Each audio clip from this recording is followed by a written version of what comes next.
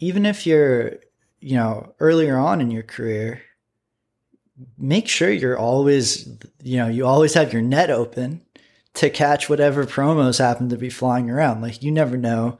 Some promos are predictable. They come, on Taco Tuesdays or whatever.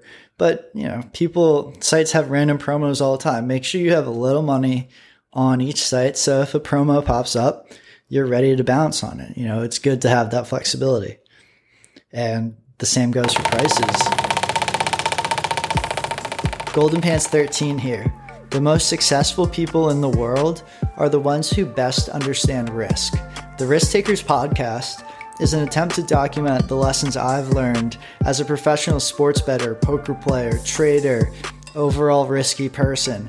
My goal is to help listeners become smarter at gambling and smarter with risk in general, so you can apply these lessons, make a lot of money, and then come back and teach me a thing or two.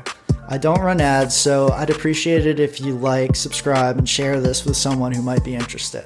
Last thing, I want you to please join the Golden Pants 13 Discord server, link in the show notes. It's a free sports betting and DFS Discord server that blows any paid Discord server out of the water. You can safely unsubscribe from all your paid servers, join ours, and have access to higher quality picks, a more engaged community, and a ton of cool events. I hope to see you in there, and let's get on with the show. Okay, so I always hear this. It's hard to win gambling. Something like 99% of people lose gambling or whatever. It's easy to lose, hard to win.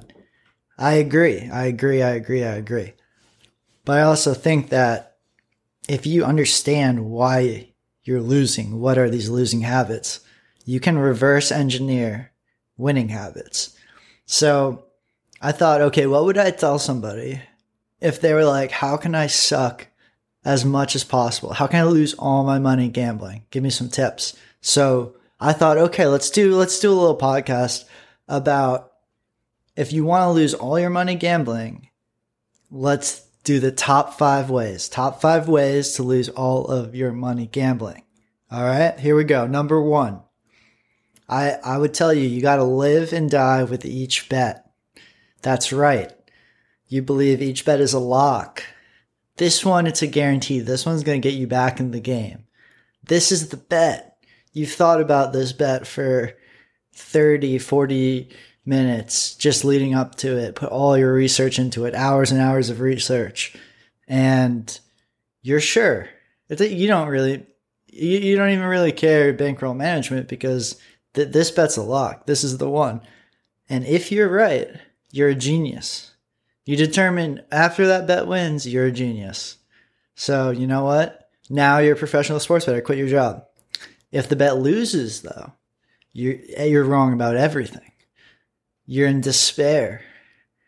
You change your entire process. That one bet you've now realized you're wrong. You've learned so much from that bet that you realize, oh, my process is entirely wrong. Certainly not just random variance. It's that you're either a genius or you're an idiot based on the result of that one bet. I would tell them, really do that. Live and die with each bet. That's really important. Not the long run, the short run. Really focus on the short run. Number 2 tip, I would say delete all your sports betting apps besides one. I don't want you to shop for prices, find the best lines. I certainly don't want you to get exposure to a lot of promos, free money. We don't want that because that would really deter this person from losing all their money if they kept getting free money. So I'd say, don't worry about price. Find one app and just take whatever price that app gives you, even if it's the worst price in the market. Number 3, I would tell them, you know what? If you're not sports betting, why don't you play some casino games? Fire up the online blackjack, try to run $100 up to $1,000, play a little craps while you're, waiting at the sports book to cash your ticket. Because, the math, don't worry about the math. If you're feeling lucky, that's way more important than the actual math of the game and having an advantage. So I'd say, make sure you play a bunch of casino games. Number 4, if you're winning, Spend all your money. Blow it out. Live big. Get a Ferrari, get a nice watch, bottle service. Because when you're winning, and you're going to keep winning. Don't worry about a rainy day. You're certainly not going to have a downswing. So blow it out, dude. And then, you know what? Also, who cares about building your bankroll so you can, bet higher amounts and increase your hourly? That's lame. That's for nerds. You just spend it, dude. Look like the Instagram legends with their sports cars and whatnot. And then number 5, I would say, make sure you only bet on the biggest sports possible. Only bet on major sports. Because NFL. That's the thing. It's like you've watched some Red Zone and you've watched this team play twice. And you watched a game that quarterback played in relief 2 years ago. So he's a choke artist. You know better than the millions and millions and millions of dollars the smartest sports bettors across the world are wagering on the NFL. Because you saw on ESPN that that guy made a stupid play.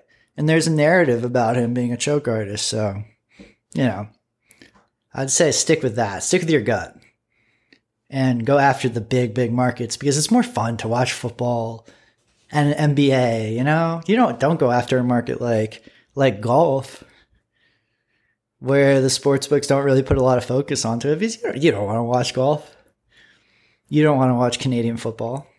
Nah. So, yeah, just go right into the big leagues, I'd say, because at the end of the day, you want to watch NFL. So why don't you just fire all your bullets on NFL based on your knowledge as a fan?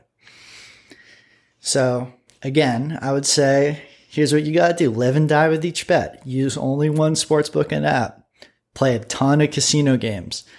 Anytime you're on a winning streak, spend all your money and then only bet the major sports and you'll be good. You'll lose all your money in no time.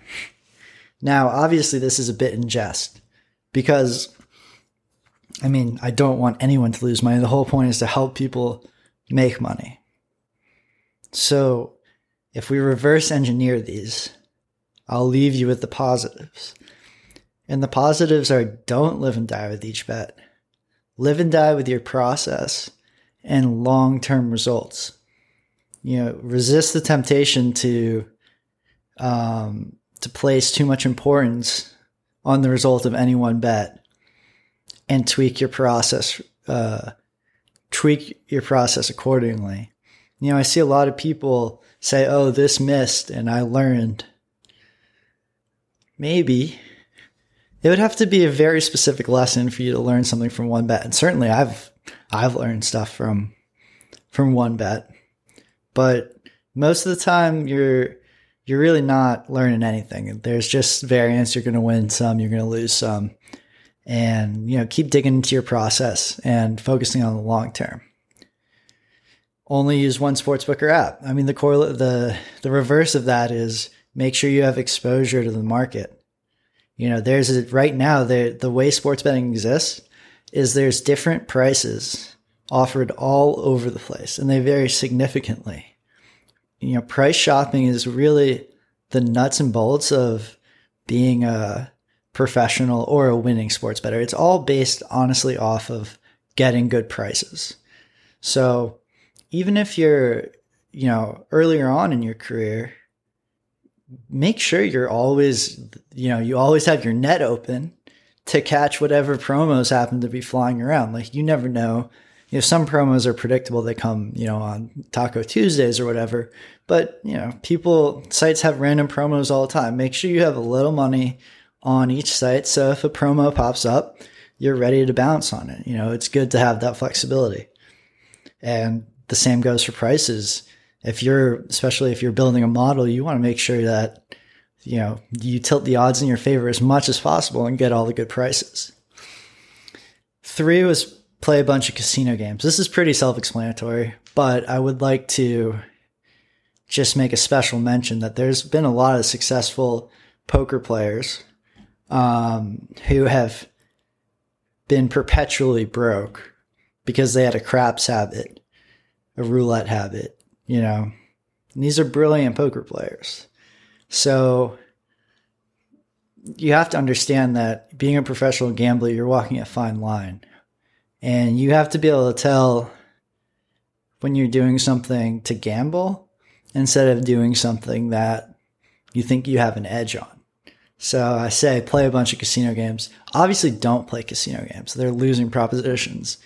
But the teaching of that is really just like make sure you know when you're investing and when you're gambling, right? And we're not trying to gamble for gambling's sake. Number 4, spend all your money when you're winning. This was my specialty back in the day. I was really good at whenever I was on a hot streak in poker, like had a good couple months, I forgot that downswings existed. And then I spent all my money and then a downswing would happen. And then I would be eating rice and beans and crying myself to sleep and then rinse, repeat. And I'll tell you, it wasn't fun. And it was very hard to move up in stakes or to even get to a point where I didn't have to have a backer. So yeah, I think saving for the rainy day and slowly building your bankroll is important. And frugality is an important part about being a good gambler. You know, getting your spending in check, that directly hits your bankroll. And that's another problem. I mean, that was my big problem. And I see that with, you know, good gamblers who don't have casino game problems. They actually might have their casino game, quote unquote, might be spending. And then number 5, bet only the major sports. Look, there's value to be had in the NBA, certainly, and there's value to be had in the NFL. The point I'm trying to get across here is make sure you're separating betting on a sport because that's like your favorite sport to watch, or you're going to go watch it with your buddies, and betting on something that you're trying to gain an edge at. NBA props, certainly big edges to be had there. I know people who, you know, use being ahead on injury reports to make big money on NBA props and NBA games, right? So I'm not saying that there's no money to be made in NFL, no money to be made in NBA. But if you're going to make the money, make sure you know what your angle is, why you're making that money. Because just betting, you know, the Raiders +3 against the Chiefs, you know, right before kickoff, you're just not going to win. It just isn't happening. Because at that point, really all the smartest people in the world, who most of them get big enough to where they have to be betting football and basketball, have knocked that line into an efficient state. I mean, we stick to golf and, you know, we have a very high ROI in golf, despite, you know, I don't think really having the team or the capabilities that some of the big syndicates do, because we specialize in a smaller sport. And, you know, there's no shame in that.